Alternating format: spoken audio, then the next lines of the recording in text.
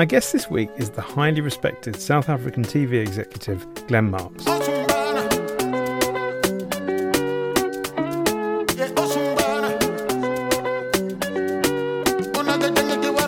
Glenn has had a storied career in pay TV in South Africa, working across the sports and entertainment sides of South African pay TV giant DStv.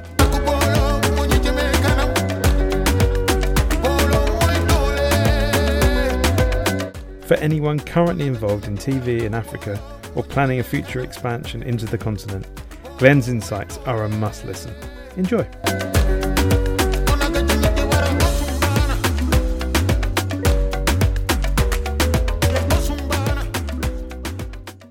Hi Glenn, welcome to the pod. Hi Danny, how are you? Yes, I'm good, thank you very much. Thanks for coming on. I was really interested in South Africa and Africa probably when you were growing up, because on a recent pod that I did with Gavin Hood, he mentioned that there was really no TV in South Africa until, sort of relatively recent times. So was that the same for you? Did you have that experience? And then if so, must have been quite a big leap to end up working in television. Yes, I mean, I listened to that podcast you did with Gavin. It was very interesting. TV came very late in this country because the then government, from a moral point of view, felt it was an evil and didn't want to expose us to what was happening, in the rest of the world. And I think it was 1976 when we had our first television, and it was very much a government-controlled medium at that time. So there wasn't much, opportunity in television. It was all radio, and print was the big thing. And I actually started life on the print side of the business. I studied journalism initially, actually. My only ambition in life was to be a sports reporter. And that's how I started. And that sort of moved its way eventually into broadcast and television years. And so what was your first job working in sports journalism? I never became a print sports journalist, interestingly enough. But my first job in television was for SuperSport, which was the big sports channel, and sports company here in South Africa, and still is, a big sports broadcaster. And that's where I started on the television side, and absolutely loved that. And it was a very interesting time because initially, actually, I came in more on the business development side. And I worked a lot around, at that stage, we were looking to buy sports teams. And we acquired a football team, and we still have a football team, which does very well here in the local league. We own stakes in about 4 rugby teams, some cricket sides. I was brought in for that, and it was a fascinating time. So I worked in that side of the business and was very involved in doing those deals. And I sat in all those sports teams and their boards and things. Very difficult business, but fun. And then how did you end up moving a bit more onto the Mnet and the general entertainment side of things? Well, I was at SuperSport, and that was I was also involved on the rights side of the business, so in doing rights. And what happened was Mnet and SuperSport are joined at the hip. SuperSport was the sports side of the content business. Mnet was the general entertainment side. And I was then, at that stage, the COO at SuperSport. And Mnet were looking for a CEO, and it was one of those things where they went about a year and there was no CEO. They couldn't find anybody, and some bright spark said, well, why don't we try Glenn? And I was actually very unhappy about this because I was loving my time on the sports side, but I realized, after some thought, that it probably made sense from an overall career point of view. And although I knew nothing about general entertainment, I moved over to Mnet, and I was made CEO of Mnet. And I must say, I loved my time there. I spent 8 years running Mnet, which was on the general entertainment side. And although I missed the sport, I really learned a hell of a lot, I think, on the Mnet side, on the general entertainment side of the business, which I really enjoyed. And then at some point, the opportunity came to experience the West Coast of the United States. And that must have been a big leap. Yeah, so it was interesting because, when I started at SuperSport and Mnet, in fact, we were a publicly listed company at that time, and we weren't, fully owned by Naspers. You might be familiar with Naspers. But what happened then was Naspers bought us out in total, and so we became effectively a division of MultiChoice.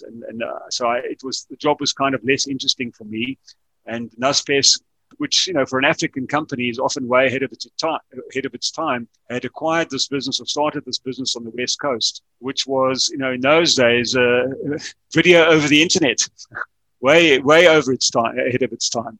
And because I knew something about video, they thought I might, the business was battling. Maybe I could assist in getting this thing going and getting it off the ground. And so I went out there and spent some time out there.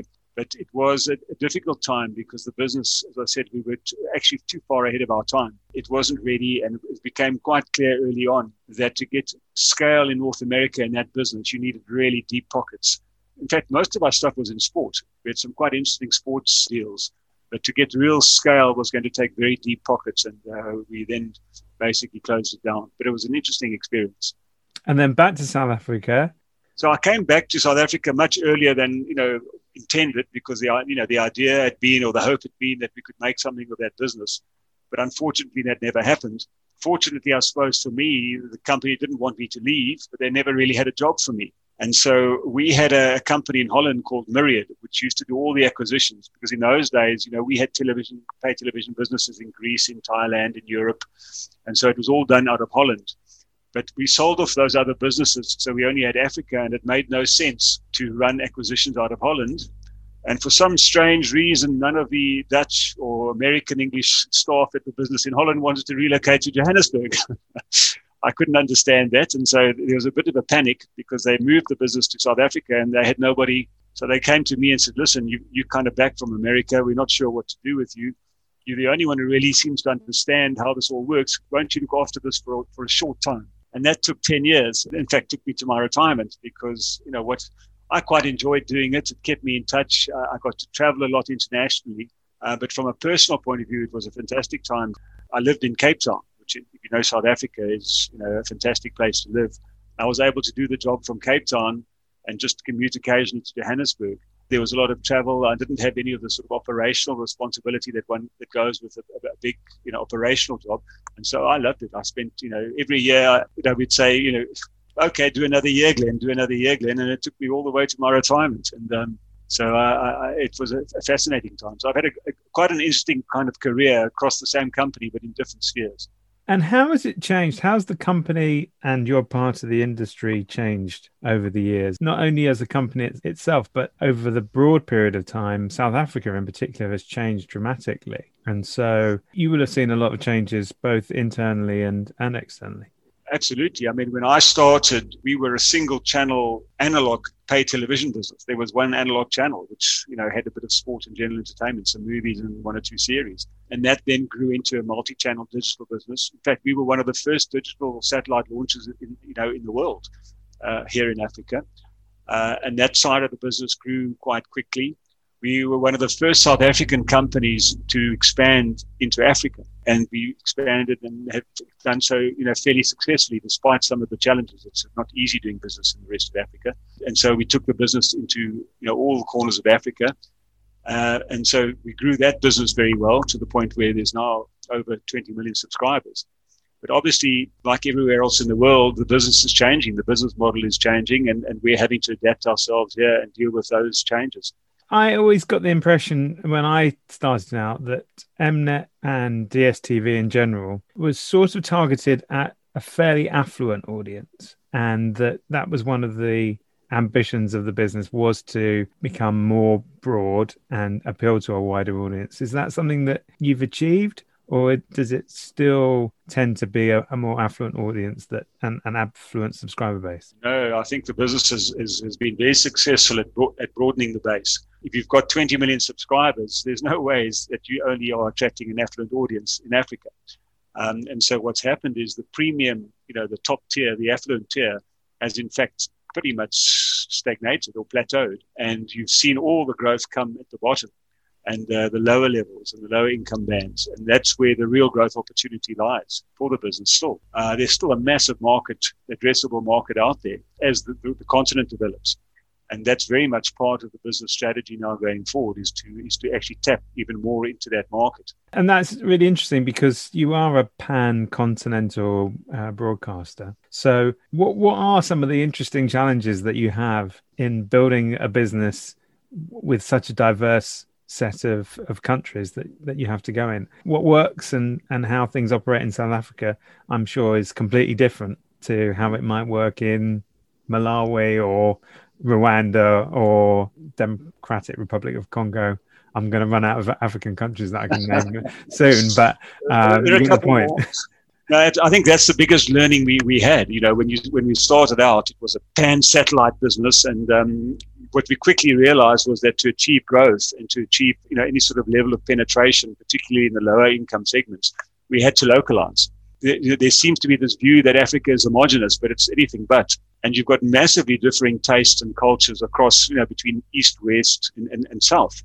And so we have different bouquets that try and appeal to each regional segments. We localize within countries. And that's been a major part of what we've done, and I think has driven our growth, is trying to add local channels using local product, either regionally or even in countries where the countries we think have the potential to grow. I mean, we've learned that the hard way, and we really have paid our school fees. In some ways, it's a form of moat, I suppose, for a Netflix, for example. Netflix has done pretty well in South Africa at the top end, but it's not done very well outside of that.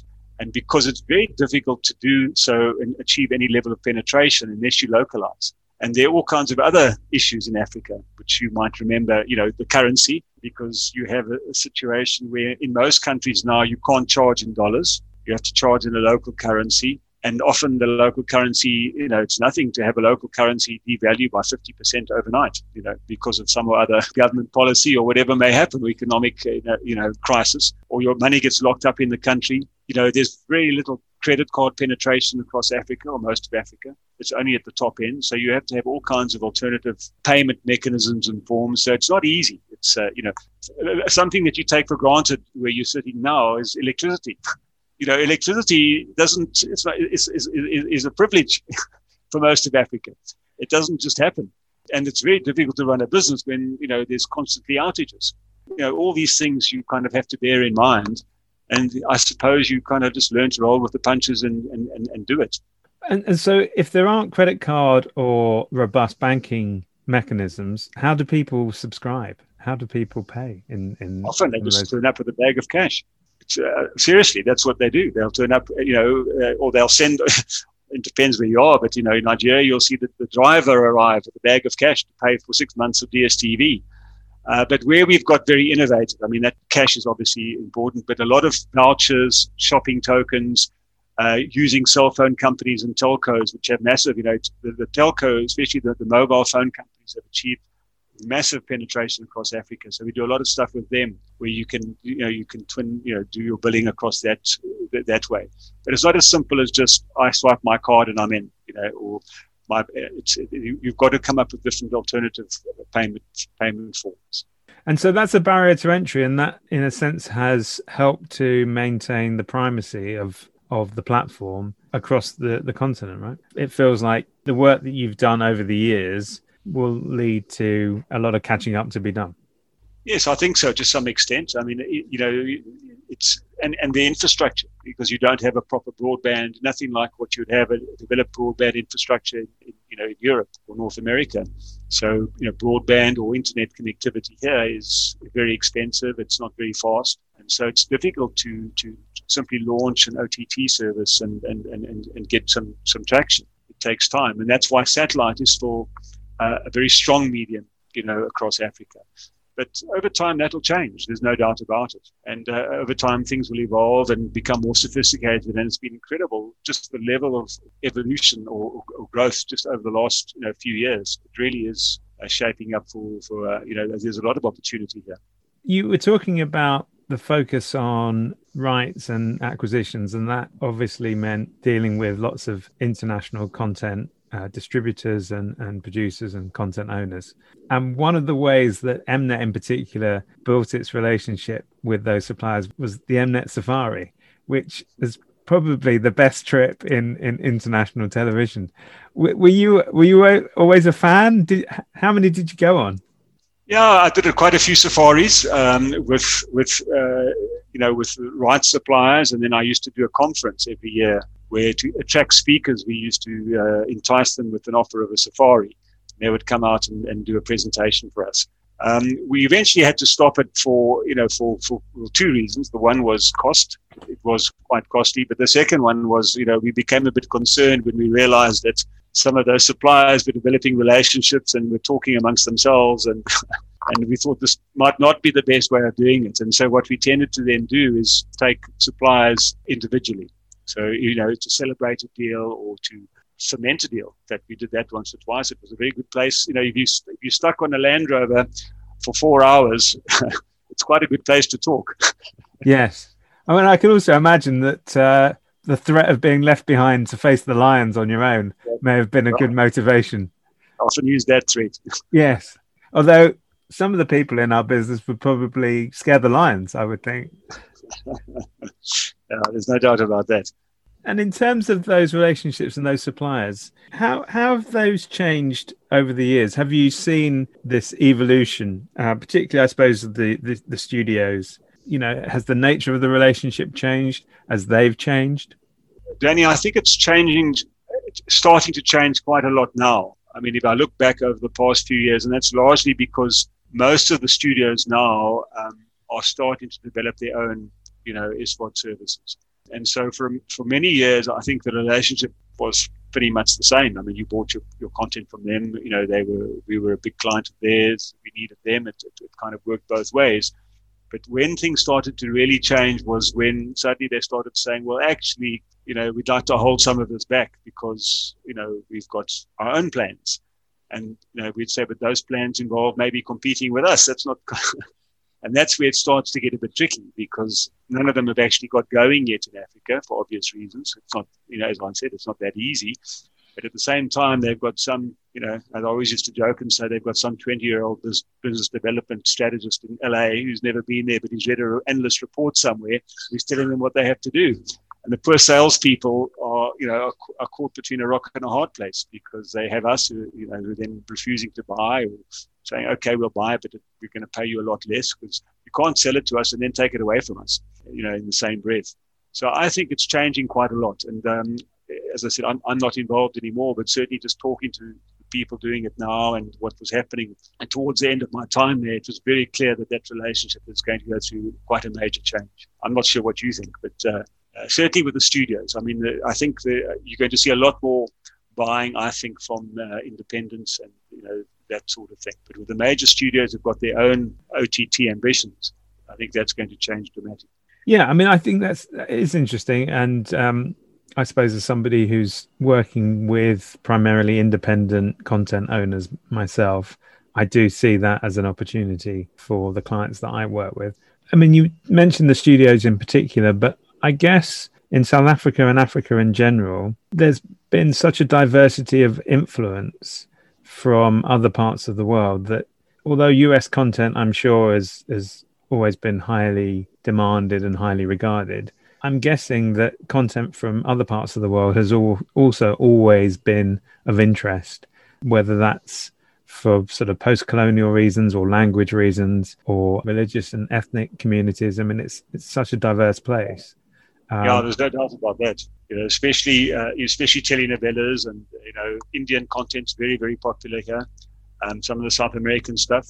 One of the things that I did when I was still at Mnet was we launched the first African movie channels with African movies, and at the time we actually thought this will never work, but it'll get us some goodwill with the regulator. And we were absolutely astounded at how well these channels have done, and they've become now top performing channels. And I always used to joke because I used to, let the studios know that for the price of one Hollywood mega hit, I could put a whole channel together of local African movies, and it would outperform the Hollywood stuff. And that's kind of in a way how it's going here as well. So you're seeing a mix of African content, and that industry is really growing. But there's lots of other forms of content that work very well here as well. So it's not just about the US staple, US diet and stuff. And that's good for you because you still have a diversity of supply and you're not reliant on one source of supply. So that's really important. Over the period of time, what was your toughest negotiation? It's difficult to say because you would have times where it would go well or not so well. They're all pretty tough. And how do they compare? How do those negotiations compare with the sports rights deals that you did? Oh, they're much harder. Sports rights deals are easy. I mean, I don't want to be flippant about it and even easier now because you just put some money on the table. And it's, most of them these days are an auction. But even back then, it was simply a question of how much can you pay. and no one really cared what rights you had. You could have whatever, we used to say we'll have smoke signals, we'll have everything. The entertainment side is much more complicated, and especially now with the way those rights are carved up, it's very, very complex. And then just looking forward, in the next 10 years, how do you see the evolution of broadcast in South Africa and Africa? Do you think that you'll see more presence of the streaming services, but not quite to the same degree of penetration that you're seeing in other places for the reasons that you talked about, that DSTV will continue to grow? Do things look similar, or do they look radically different over the next decade or so? I think they look similar. I think it'll follow what happens in the rest of the world. It's just a question of how long it'll take, which is what nobody really knows. But I think what you're going to see in Africa, I think the production industry will really do well, because there's going to be you just look on our side, the amount of money that we're diverting into local content. It's massive. And that's just us. And so everybody else so the production industry here will do extremely well. And we're seeing such interest now in international co-productions. People want you to come and actually do stuff here with us. But together with that, you're going to have, I think, as everywhere else, you're going to have a lot of OTT players, I think, come here. All the big players will come here. They all try it here. Some will work, some won't work. It'll definitely follow what happens in the rest of the world. It's just, you just don't know how long it'll take. And as I said, the future is easy to predict. It's just knowing when. Okay, well, this is usually the part of the podcast where I ask my guests for their lockdown film, book, music, and box set. Music could be an album, a playlist. We're very loose on music because of the changing technology. What would you choose from that list? Yeah, it was quite an interesting exercise, Danny. So I'll start with the film. And I was looking back at, trying to see, obviously we haven't been to the theatre for a long, long time. But it was quite interesting because a film that I watched quite soon after lockdown started here in South Africa. And it's one of the few films that I've actually seen or watched twice, quite close in proximity, and which I absolutely loved. That was Jojo Rabbit. So that would definitely be my lockdown film. As far as a box set is concerned, and you might laugh here, but maybe it's my factual background, but there's been a lot. I mean, I'm sure, and many of the people who've been on your series have mentioned a lot of those shows. But the one that my partner and I really enjoyed, our sort of lockdown box set, was Come Dine With Me, but the South African version, which the South African version is very funny if you're South African, because it's culturally diverse. People drink way too much, and it's just we just found it hilarious, and we basically went back and watched all the prior seasons, and it was we thought it was very, very funny. And then as far as the book is concerned, yeah, much of my reading it's quite local, so it may not be very much interest or relevance. But the book, in fact, I'm nearly finished. I'm busy with it at the moment. That I keep quoting here locally. It's quite an interesting book. It's called Bacardi and the Long Fight for Cuba. And why it's interesting is that it's a business book in a sense, because it's about Bacardi and rum, but it's intertwined or interwoven with the history of Cuba. And that, for a South African, is very interesting because we have this love affair, or our government has this total love affair with Cuba. And, we import Cuban doctors and Cuban engineers, and we absolutely are, Cuba can do no wrong in the eyes of many in this country. And it was absolutely fascinating. It has been fascinating reading the book, not only from the the business history, it's written in a very easy style, but just to also see the parallels with the Cuban Revolution and much of what's happened here, and which is a bit scary actually, because a lot of it seems to be happening here as well. But it's been a fascinating read for me. And then the music was difficult for me because I'm a bit of a dilettante when it comes to music. And so if I think about lockdown in particular, I think the thing that for me was interesting about lockdown was I became a bit of an expert at compiling playlists, nothing else. I put together all these playlists and we'd let them play all day. And so what I thought was the one artist that I've listened to a lot more in lockdown that I hadn't really listened to for a long time, and I got into all my playlists, was Bob Dylan. So anything to do with Bob Dylan, I listen to him a lot more, and that would really be my musical choice. Fantastic. If that qualifies. Yeah, no, very good. Well, it's a very eclectic choice. That's fantastic. Well, Glenn Marks, thank you so much for being on the podcast and sharing your thoughts and experiences. It's been fascinating, and I think great for people to get a perspective on things, and probably very different from the sort of experiences that a lot of us face. The idea that electricity doesn't just happen is is definitely one to think about. So that's fantastic. Absolutely encourage your listeners to come and visit South Africa, especially Hermanus. I can vouch for that. Absolutely. Well, thanks very much, and looking forward to speaking more in the future. That'll be great. Thank you, Danny. Cheers.